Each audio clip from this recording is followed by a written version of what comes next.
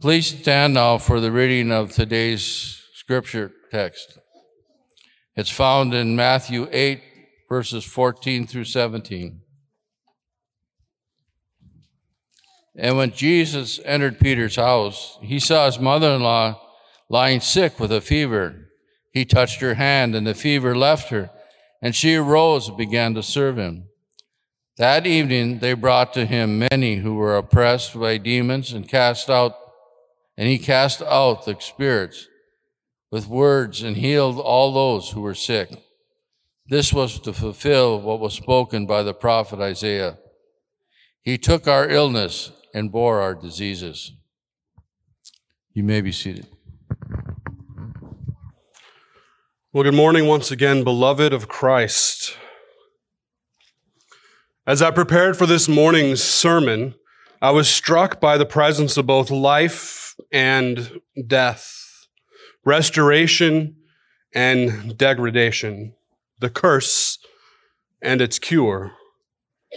In our daily lives, we are routinely confronted with the reality of a fallen creation, and we are given glimpses of the curse's defeat. Our generations are awfully rightly criticized for not understanding death and suffering as all previous generations before us have understood it. We've grown very accustomed to the blessings of modern medicine and technology. We expect that our children will all survive to adulthood. We expect those who are sick to get better, at least until they are very old. And we are surprised when death strikes down someone who is young or otherwise healthy. But that isn't the world that most people in history have lived in, and that many today even in different parts of the world live in. So if you would ask me if the world here and now is any better off than it was 1,000 or 2,000 years ago, I would have to reply that in many ways, yes.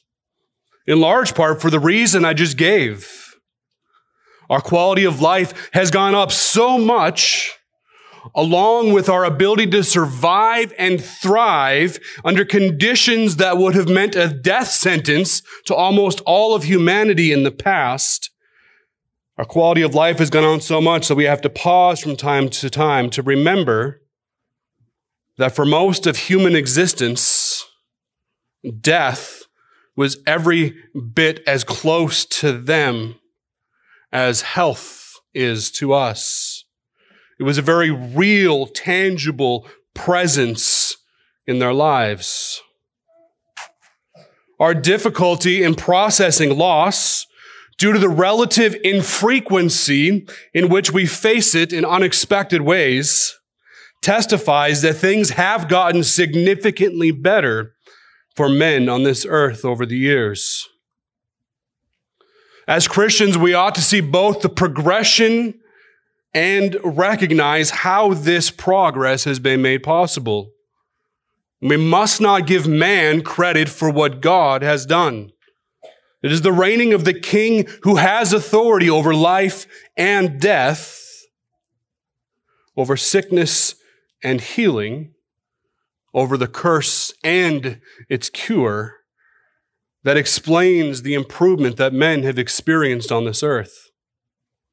The power of the gospel is the answer for why things get better, even in the face of the degenerative effects of the fall. Of course, yes, I am aware, as we all should be, that there is still great evil in our midst in this world. Just as there are many who are alive today for whom all these advancements, all these betterments in life are not a present reality for them. Yet even in this, we see the progress that has been made. In ages past, the default assumption for everybody who was alive would have been that some, if not most, of their children would die before reaching maturity. The expectation for all people of all classes would have been throughout all of history that famine, disease, and mischief would rob everyone of somebody that they loved and cared for before it's their natural time.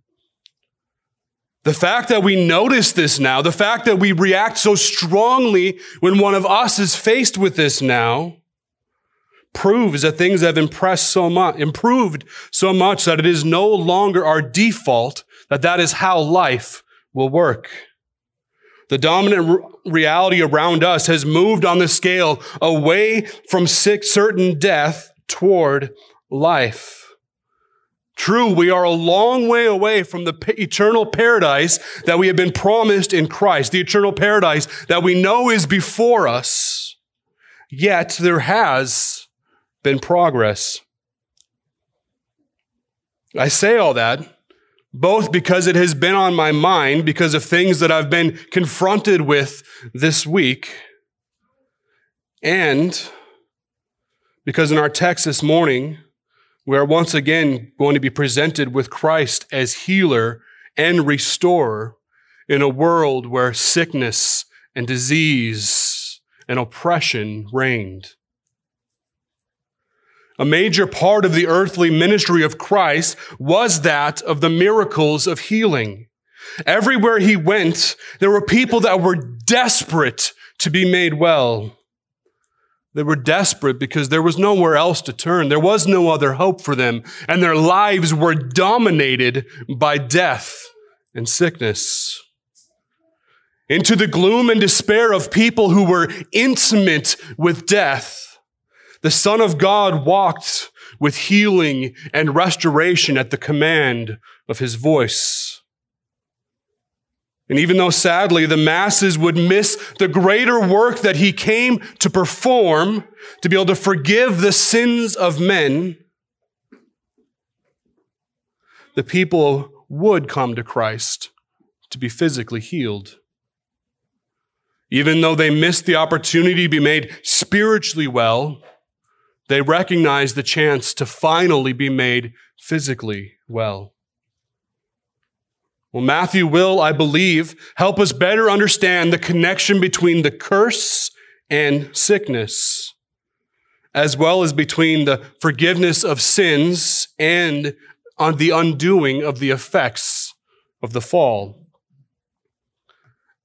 As we are confronted with a wealth of healing miracles that Jesus performed during his earthly ministry, as we go throughout the gospel, we'll see pattern after pattern. Time and again, Jesus will heal many. And if we are not careful, we will simply glaze over and ignore what is going on. We say, oh yes, that's nice. Jesus did it again. Yay, Jesus, you healed some more people. But it is my prayer that we would not simply pass them off as nice little stories that have nothing to do with us. Each and every one of these events was significant in the lives of those whom Jesus touched. And each and every one of these events is significant in our seeing and experiencing through them, through the narrative, the restorative work of the gospel. So I ask you to join me in prayer as we continue in Matthew's gospel. Father, forbid it that we would become so used to the miracles of Christ, that would be just so used to what Jesus did for those who were near him, that he has done for his people through the ages, that we would fail to be impacted by it when we confront it. Forbid that we would read of these healings and just look for what is next. To think, yes, just another one of those tales, but let's move on. Forbid that we would treat any of Scripture in that manner. Help us to see the wealth of the gospel power, the wealth of restoration, the authority and the wonder of our Savior in these passages. Help us to better understand the work of Christ. Help us to know him, to love him, to grow in our desire to obey him fully because we have spent time on these passages, because we have gloried in the healing miracles of our Savior. Give me the right words, the right tone of speech. Open our ears to hear from your word through your Spirit. In all things, make us more like Christ and glorify your name on this earth. Pray this in Jesus' name. Amen.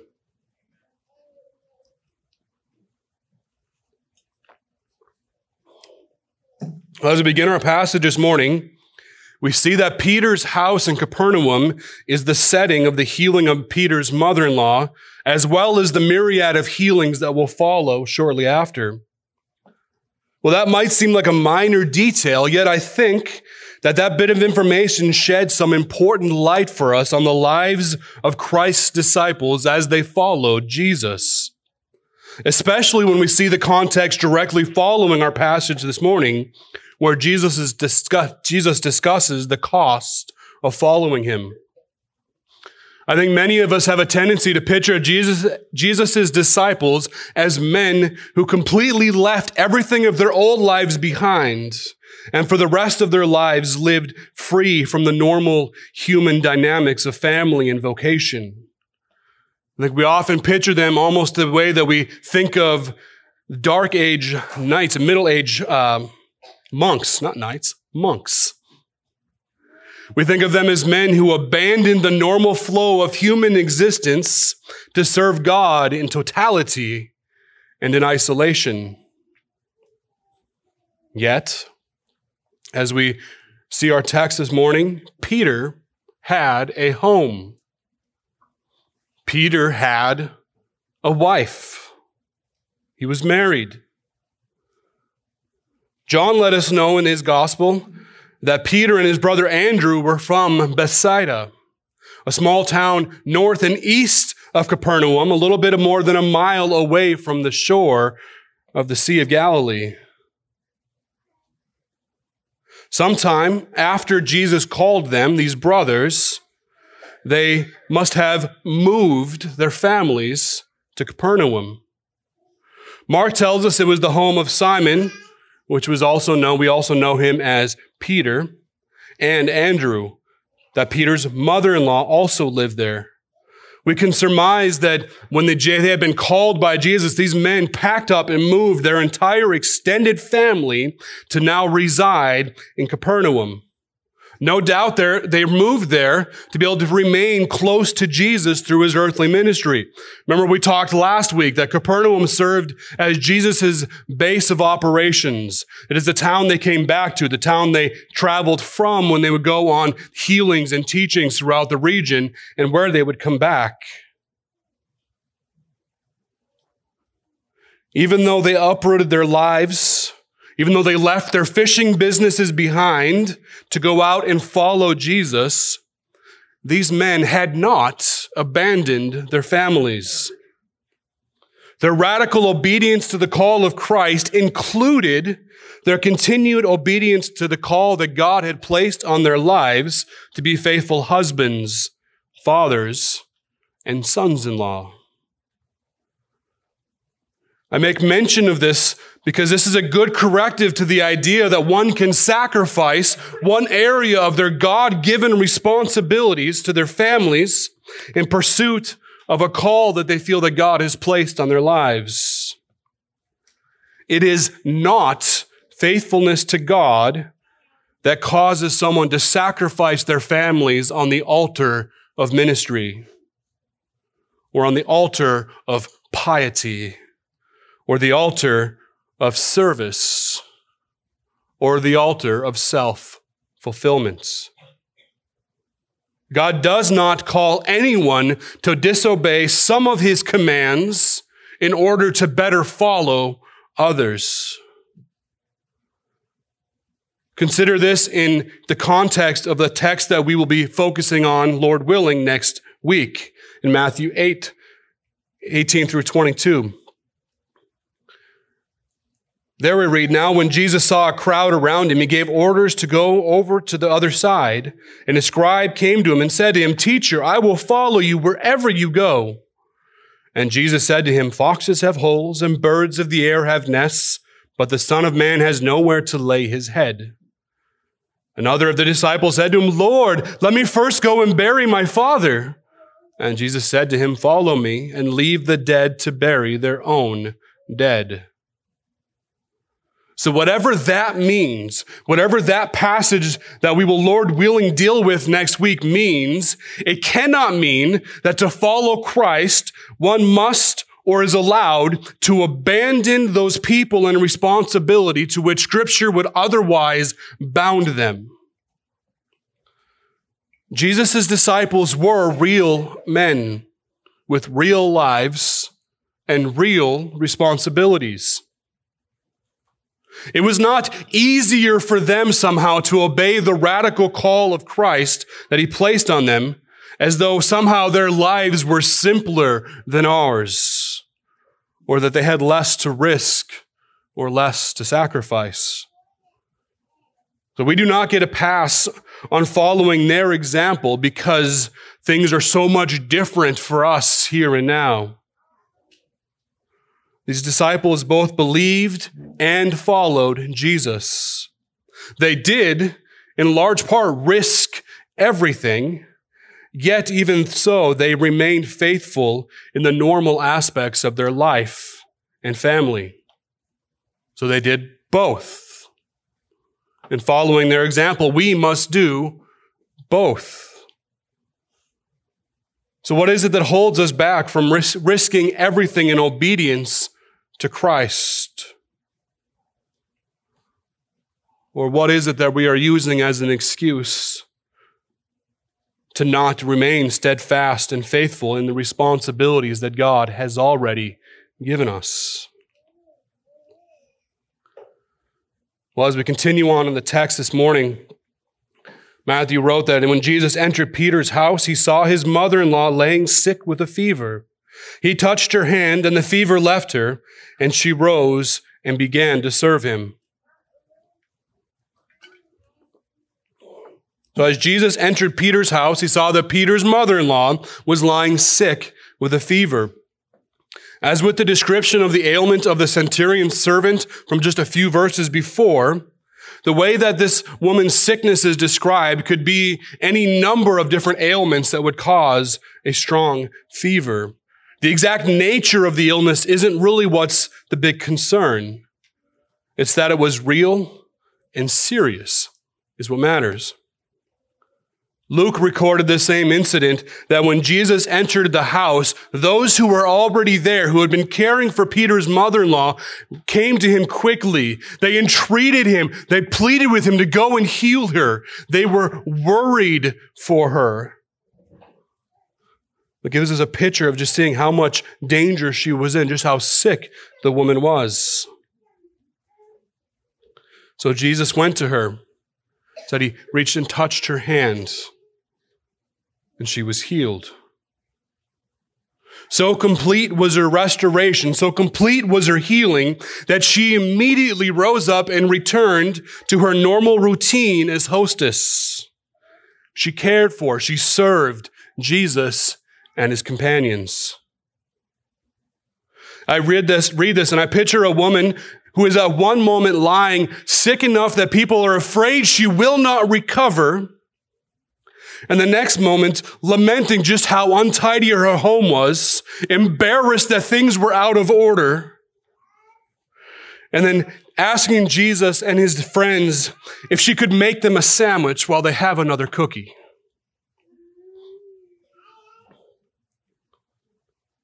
Well, as I first considered this particular healing, the thought came to my mind that this must just be a great example of Jesus healing because he had a specific need of service from the person. Jesus and his friends were hungry.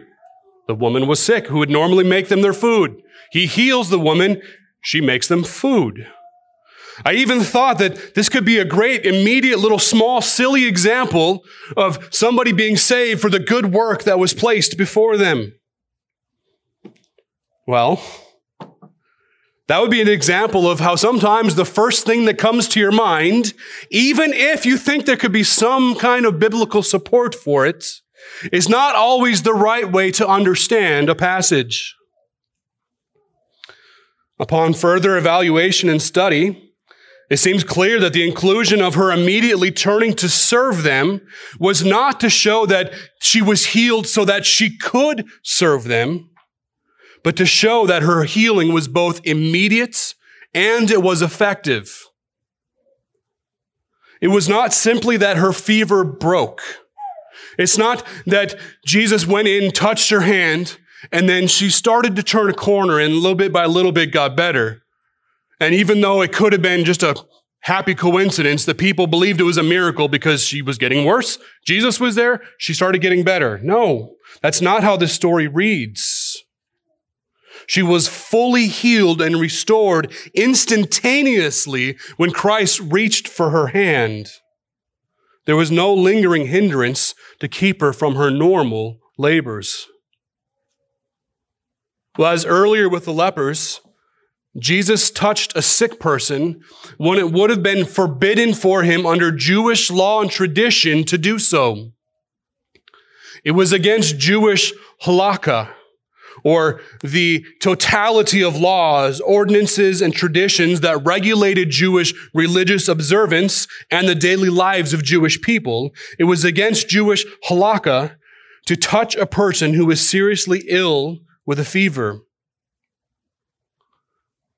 Yet as with the leper earlier in chapter 8, even though to touch them would have been seen as an act of defiling himself, Jesus touched her.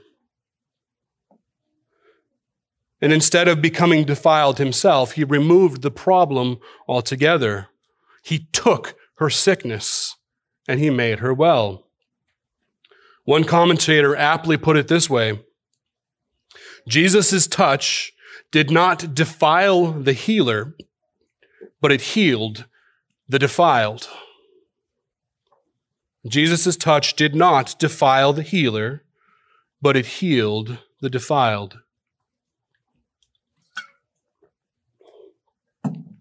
Our text continues in verse 16. That evening they brought to him many who were oppressed by demons, and he cast out the evil spirits with a word and healed all who were sick. Well, as it so often did, the news of Jesus staying at Peter's house traveled, it spread. People found out about it, and many who were sick or demon-possessed were brought to him. Matthew recorded that it wasn't until evening that all these people began to be brought to him to seek healing. Mark and Luke help us understand why they waited till evening to come find him. In both of their accounts, this narrative took place on the Sabbath, directly after Jesus had healed a demon-possessed man in the synagogue. Unsurprisingly, that caused quite a stir among the people, and the news of Jesus and his power spread. Many who had heard what he had done would have been trying to keep track of where he was at. They would keep tabs on him so that they might be healed, so that they might bring their loved ones to him to be healed. They would surely have been people following Jesus as he went throughout the town so they could report back to others about exactly where he was staying. This taking place on the Sabbath does give us good reason why the people didn't come him till the evening. In Jewish tradition, a day begins at sundown and lasts till the next sundown. It doesn't begin in the morning and end at night, as we are accustomed to. So as soon as evening came, the Sabbath was over, and the people were free to go about their normal business and be able to go and travel to where Jesus was. Even though Jesus had proven that he had no problem healing or casting out demons on the Sabbath, that very Sabbath he had done so, yet the traditions of the people held so much sway over them that they would not even pursue healing from sickness or demon oppression until the Sabbath was over. As we see in the gospel accounts, many were brought to Jesus with all kinds of physical and spiritual malady, and he healed all of them. Jesus fulfilled messianic and kingdom expectations everywhere he traveled. Sickness, disease, spiritual oppression were all banished from his presence and from all who came near to him. Just think of the change that would have taken place in that region as all the sickness and malady was gone as Jesus traveled from place to place, city to city, town to town. Of course, it was these sorts of miraculous healings that Jesus would give as proof to who he was when the disciples of John the Baptist came to him and asked him, "Are you the one we are expecting, or is there going to be someone else?" Apparently, he wasn't behaving exactly like they thought he was going to behave. A common pattern among those who were expecting the Messiah. But when they asked Jesus, "Are you the one?" he simply said, "The blind receive their sight and the lame walk. The lepers are cleansed and the deaf hear, and the dead are raised up, and the poor have good news preached to them." Of course, there Jesus is borrowing from common imagery from Isaiah as to how things would look under the coming kingdom of heaven, under the coming king, the Messiah of God. You look at Isaiah 29, 18 and 19. It reads, "In that day the deaf shall hear the words of a book, and out of their gloom and darkness the eyes of the blind shall see. The meek shall obtain fresh joy in the Lord, and the poor among mankind shall exult in the Holy One of Israel." Read again in Isaiah 35, 5 and 6. "Then the eyes of the blind shall be opened, and the ears of the deaf unstopped.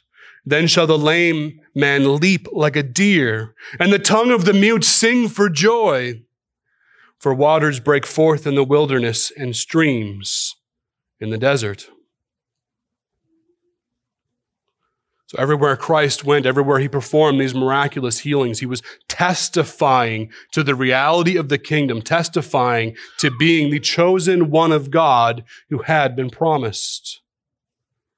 Continuing in Matthew's theme, Jesus' authority throughout all of these miracles was on display. He had authority over the spirit or the physical world. He could heal all sickness and all disease. He also had authority over the spiritual world. He could command demons or evil spirits, and they obeyed. His is an absolute authority. In none of this did Jesus need cooperation from anyone. He commanded, and he was obeyed. Even his enemies could not resist his voice or deny his command. Well, even though our modern medical advancements have given us a very different relationship to the common sicknesses and diseases of the world, we can at least relate to a feeling of helplessness that they bring. You ever had a young child in your arms with a fever of 103 or 104, just burning in their body, miserable, helpless, looking to you for some kind of relief? If you've ever experienced that, you know the helplessness that we face in the midst of sickness. So we can understand why so many were desperate to be near to Jesus and be healed, because they felt that same kind of helplessness against a wide variety of illnesses that today we shrug off as though they're nothing. It is understandable and relatable to us. Yet we have a much harder time relating to or understanding the presence of demon possession that is described in this point in history. Something is different in how we relate to demon possession. The question we might ask is whether that difference is in our understanding of demon possession or if that difference is in the nature and frequency of demon possession now as compared to then. Has it, as a phenomenon, has it changed, or have just our attitudes toward it changed? Well, looking through the gospel accounts, we cannot help but conclude that demon possession was a major problem in first century Israel. Jesus and his disciples were confronted with it regularly. It was out in the open. It was obvious. Yet, even in the rest of the accounts of Scripture, this kind of prevalence of demon possession seems unique. Well, I don't think that we can simply shrug this off as a difference that there was an ignorant and less informed people, or that they belonged to a less evolved culture. If Scripture simply said that the common people perceived as though there was demon possession, we might be tempted to think that that was the answer. That they simply didn't understand the complexities of the human brain. They didn't understand mental illness or physical illness as we do. Yet, much more is said of demon possession than simply that people thought it was happening. It is not fallible men who made these claims. It is men of God moved by the Holy Spirit to write down the very words of God who made these claims about the prevalence of demon possession. The Son of God himself, our Messiah, Jesus, believed that there were many who he confronted that were demon possessed. And he dealt with their problems as though they were demon possessed. And he fixed their problems as though they were demon possessed. And he commanded the demons, and they obeyed. So if we are going to believe Scripture, not our cynical modern eyes, then demon possession was both real and prevalent in Jesus' day. But what about now? To be sure, since the Enlightenment, men have labored very hard to remove all acknowledgement and understanding of the supernatural in this world. So even if demon possession was as common now as it was in the first century, our scientists, our doctors, and our other experts would no doubt deny it. They would no doubt develop theories and entire disciplines of academia to explain it away or to attribute natural causes to it. They would no doubt attempt to medicate it into submission or to hide it from the eyes of the population.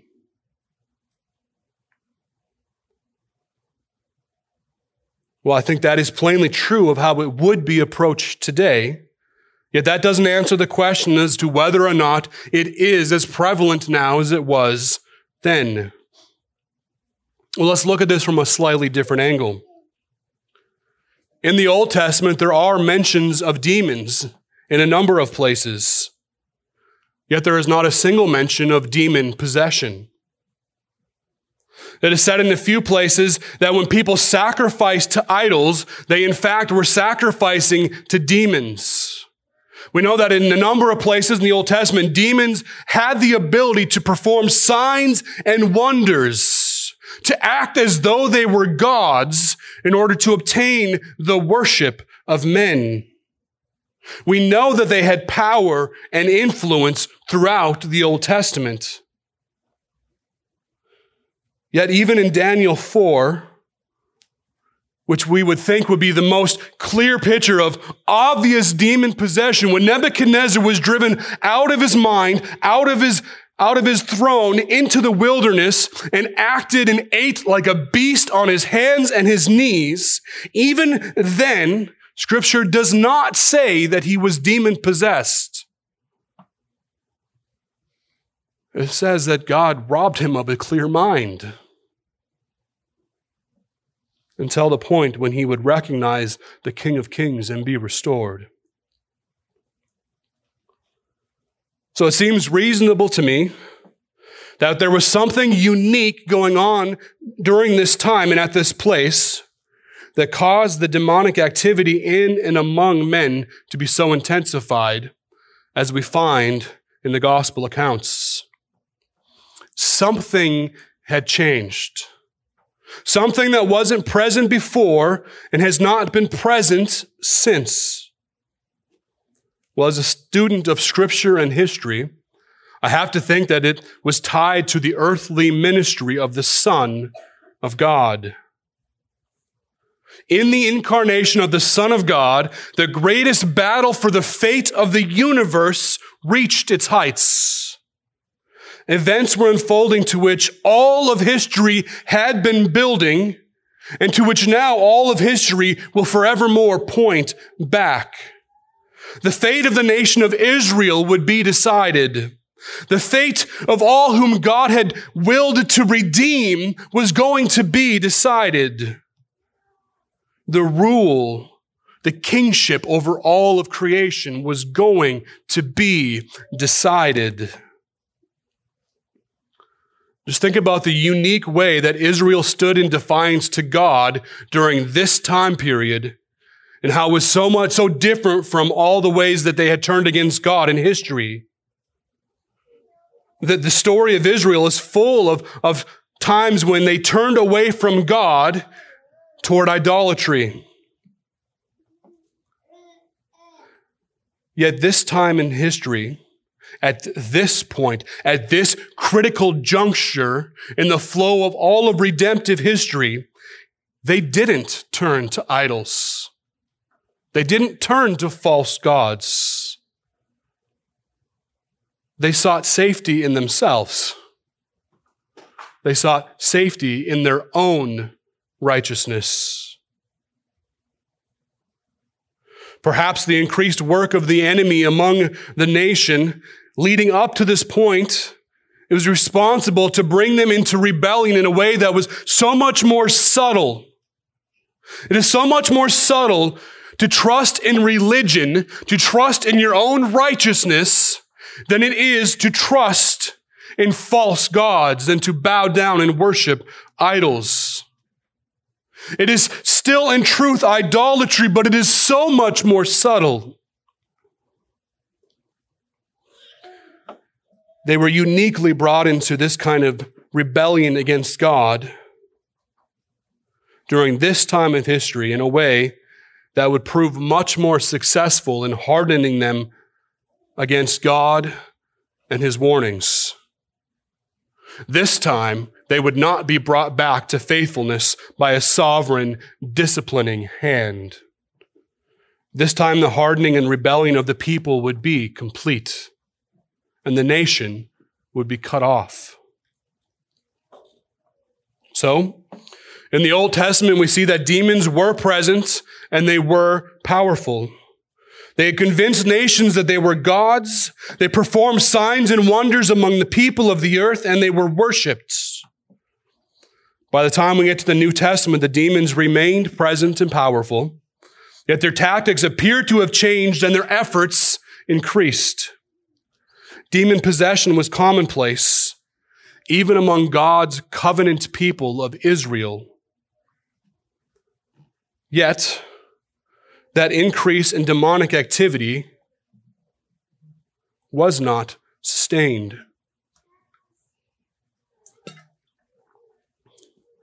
In the course of redemptive history, it seems as though this was a final and powerful offensive of an already being defeated enemy.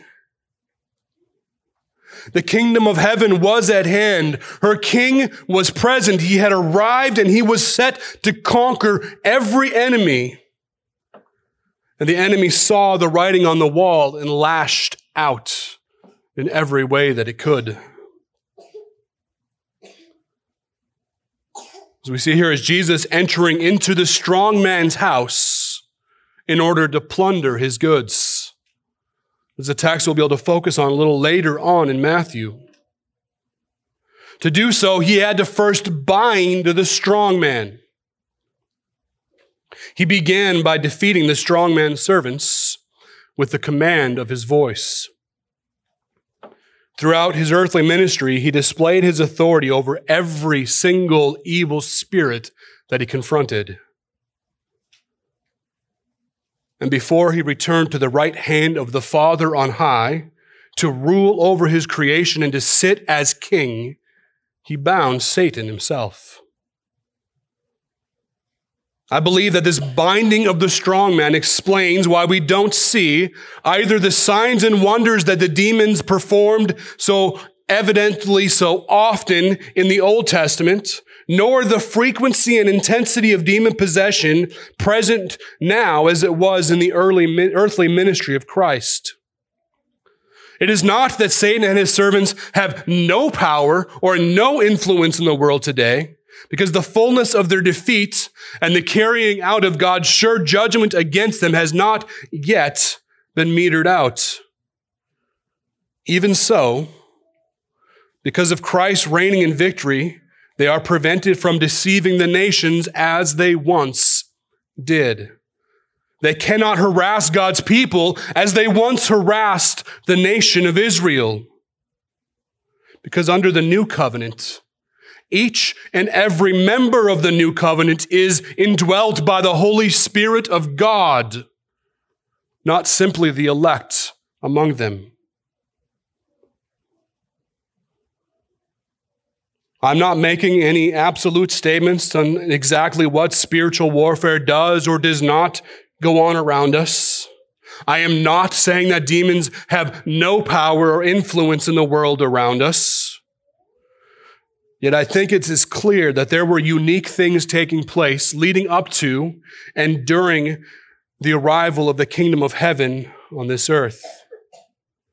I believe it's clear that things changed in this world after Christ's death and resurrection.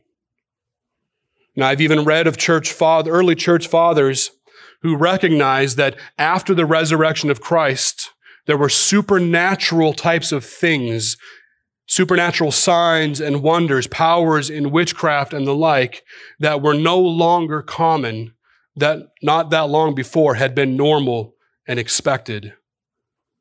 We like to think in our enlightened modern minds that the ancient depictions of powers and gods and witchcraft, that there was nothing to it. It was silliness. Consider perhaps instead that there was demonic activity that was rampant in the land, performing signs and wonders and leading the nations astray. In ways we will only begin to be able to understand in eternity, Jesus did change things in this world as he walked the earth. Well, after relating how Jesus healed all the sick and demon-possessed that were brought to him, Matthew wrote this. He said, "This was to fulfill what was spoken by the prophet Isaiah. He took our illnesses and bore our diseases." Well, similarly to how now, if I were to give you a quote from a popular book or a popular movie, I would expect that the people involved in that scene, the imagery around them, the depictions, the descriptions of what's around them, the mood of the characters, even the way that it made you feel when you heard that quote, that all of those things would come to your mind just by simply hearing a quote that is familiar to you. Some of us can't help ourselves but to talk to each other largely through movie quotes or quotes from our favorite TV shows. It's a similar phenomenon that we see with the prevalence of memes, that a simple image can bring up so much to our minds and give so much context. Well, this is what Matthew expected as he quoted from Isaiah. Often, Gospel and New Testament authors would quote one small section of a passage in Scripture from the Old Testament, expecting that the audience would then be brought back to the whole context, that they would feel the mood, the flow of the passage. Well, I'm not going to ask how many of you remember the context of Isaiah 53:4. So let's just read it together and freshen up all of our memories. So I'm going to read from Isaiah 50, starting at 52:13 through 53:12, from what is known as the fourth servant song in Isaiah. So turn with me to Isaiah 52:13, and we'll read through 53:12. Isaiah is after Ecclesiastes and Song of Solomon. And if you get to Jeremiah, you've gone too far.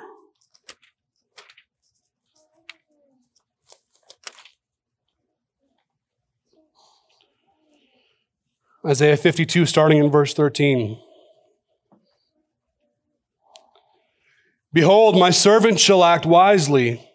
He shall be high and lifted up, and shall be exalted. As many were astonished at you, his appearance was so marred beyond human semblance, and his form beyond that of the children of mankind. So shall he sprinkle many nations. Kings shall shut their mouths because of him. So that which has not been told them they see, and that which they have not heard they understand. Who has believed what he has heard from us? And to whom has the arm of the Lord been revealed? For he grew up before him like a young plant, and like a root out of dry grounds. He had no form or majesty that we should look at him, and no beauty that we should desire him. He was despised and dejected by men, a man of sorrows and acquainted with grief. And as one from whom men hide their faces, he was despised, and we esteemed him not. Surely he has borne our griefs and carried our sorrows. Yet we esteemed him stricken, smitten by God, and afflicted. But he was pierced for our transgressions. He was crushed for our iniquities. Upon him was the chastisement that brought us peace. And with his wounds we are healed. All we like sheep have gone astray. We have turned everyone to his own way, and the Lord has laid on him the iniquity of us all. He was oppressed, and he was afflicted, yet he opened not his mouth. Like a lamb that is led to the slaughter, and like a sheep that before its shearers is silent, so he opened not his mouth. By oppression and judgment he was taken away. As for his generation, who considered that he was cut off from the land of the living, stricken for the transgressions of my people. And they made his grave with the wicked, and with a rich man in his death, although he had done no violence, and there was no deceit in his mouth. Yet it was the will of the Lord to crush him. He has put him to grief. When his soul makes an offering for guilt, he shall see his offspring. He shall prolong his days. The will of the Lord shall prosper in his hand. Out of the anguish of his soul he shall see and be satisfied. By his knowledge shall the righteous one, my servant, make many to be accounted righteous, and he shall bear their iniquities. Therefore I will divide him a portion with the many, and he shall divide the spoil with the strong, because he poured out his soul to death and was numbered with the transgressors. Yet he bore the sins of many and makes intercession for the transgressors.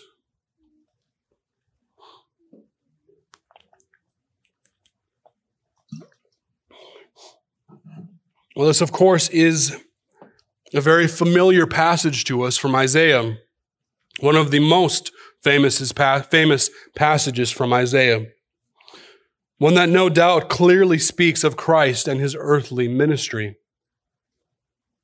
What is interesting is when Matthew looks back on this passage in Isaiah, he does so a little differently than how it is referenced elsewhere in the New Testament. He looks at how Jesus took away sickness and spiritual oppression from the people, where others seem to focus on how he took away people's sins, such as 1 Peter 2:19 through 25.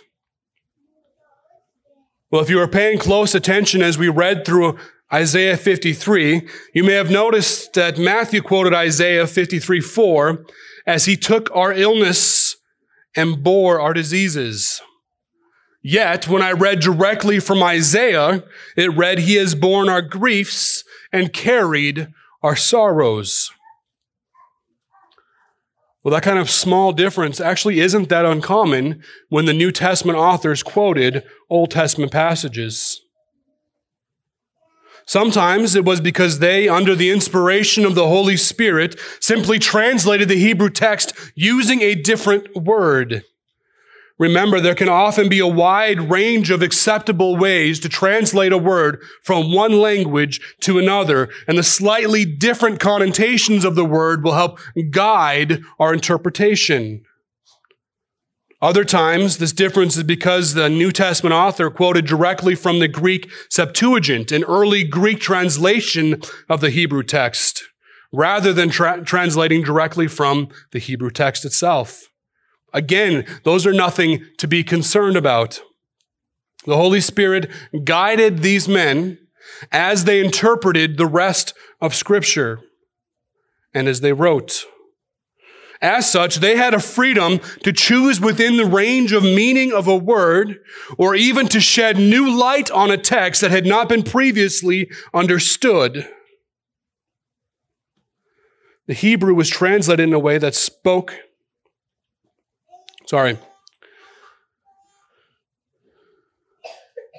They had a freedom to do this in a way that you and I do not have a freedom to interpret Scripture. So from the New Testament authors, we are able to see the true meaning and the full meaning of Old Testament Scripture.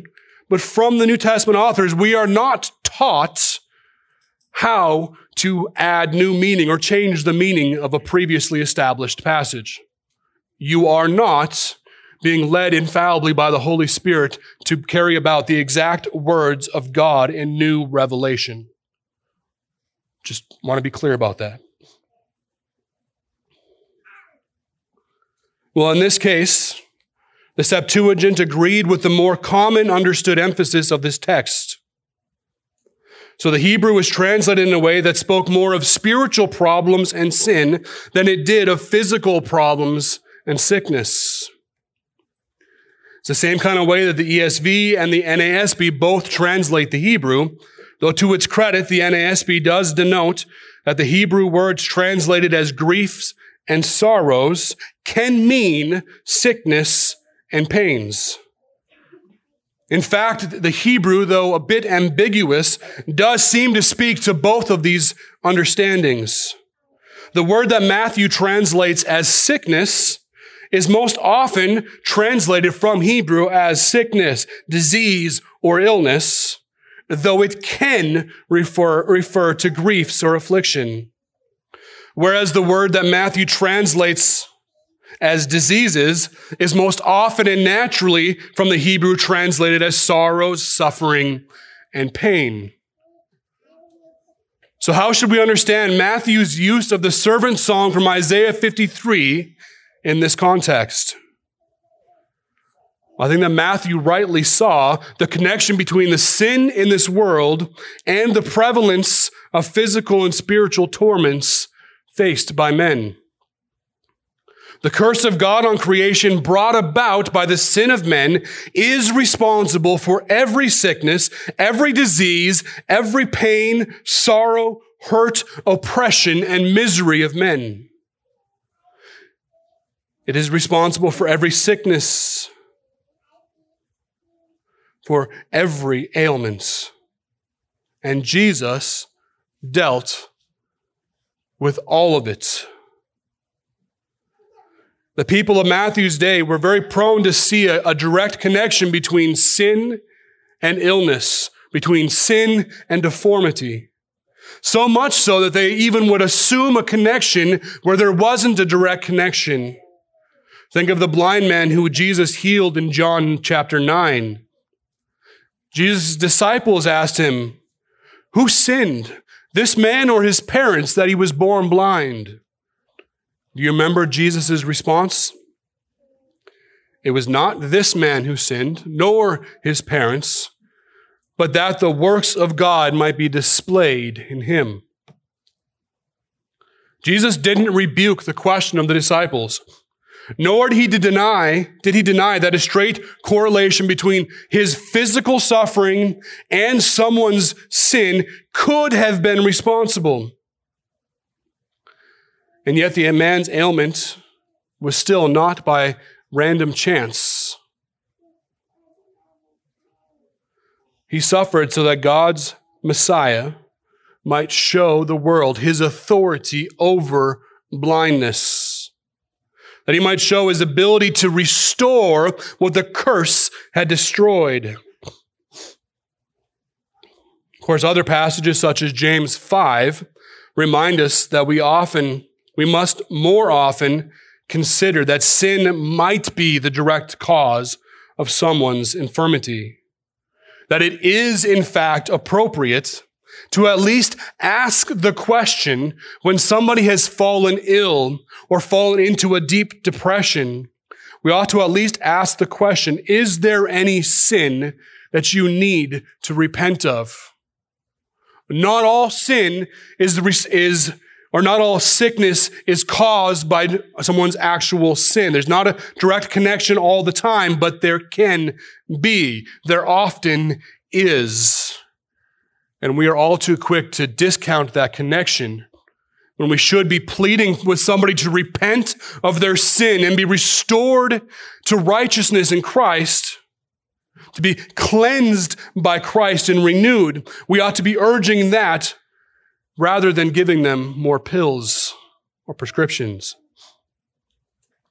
Our loving Father may be using physical suffering as a tool to bring his beloved child to repentance, as a loving father disciplines his child when they go astray. Yet it is important in this area that we be biblically balanced.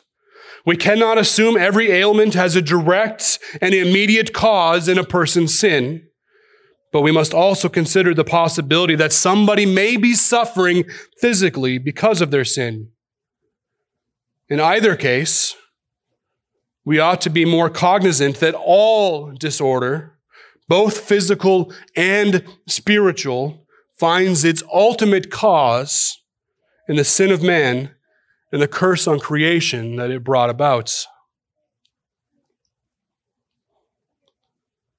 Well, as we draw to a close, I want all of us to consider this.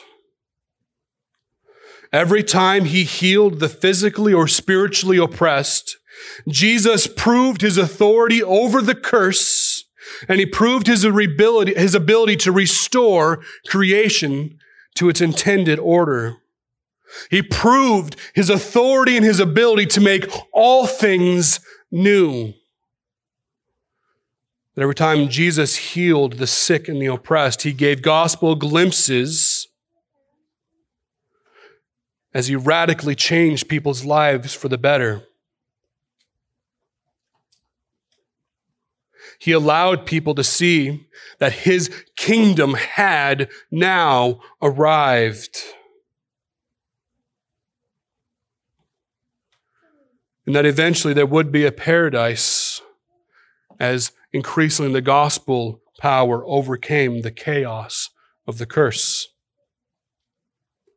Jesus has taken our sickness, just as he has taken our sins upon himself. The latter had to be physically endured for the consequences of it, while the former he was able to undo and overcome by the power of his word. Christ has undone, is undoing, and one day will finally and completely undo the effects of the curse that was brought on by man's sin. May this gospel reality be the lens through which we view the world around us. May we see sickness and death and suffering as the final ravings of an already defeated foe. And may we see the expectation of health and life as the testament to the authority of our Lord to overcome the terrible effects of man's sin and rebellion. Our Lord came to undo the effects of the curse and to bring life and liberty. He came to the sick and dying with healing in his hands, healing for the body and healing for the soul. Surely he has borne our griefs and he has carried our sorrows. Surely he took our illnesses and bore our diseases. All glory to God. Father, we give you all honor and glory and praise.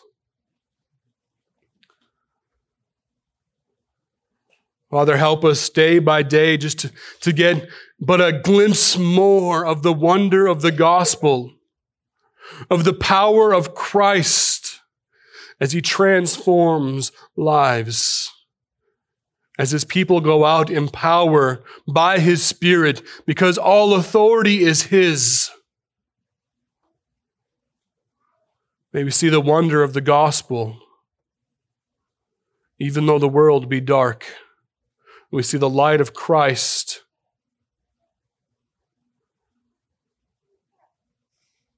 Father, teach us to see through biblical lenses. Teach us to evaluate our reality through the gospel. That our modern world, our modern sensibilities, our modern academia would not blind us and harden us against the true reality that is around us. Help us to see. Help us to understand. Help us to stand firm and be faithful, looking to Christ as the author and perfecter of our faith, walking in obedience by the power of his Spirit, for the glory of his holy name. Praise in Jesus' name. Amen.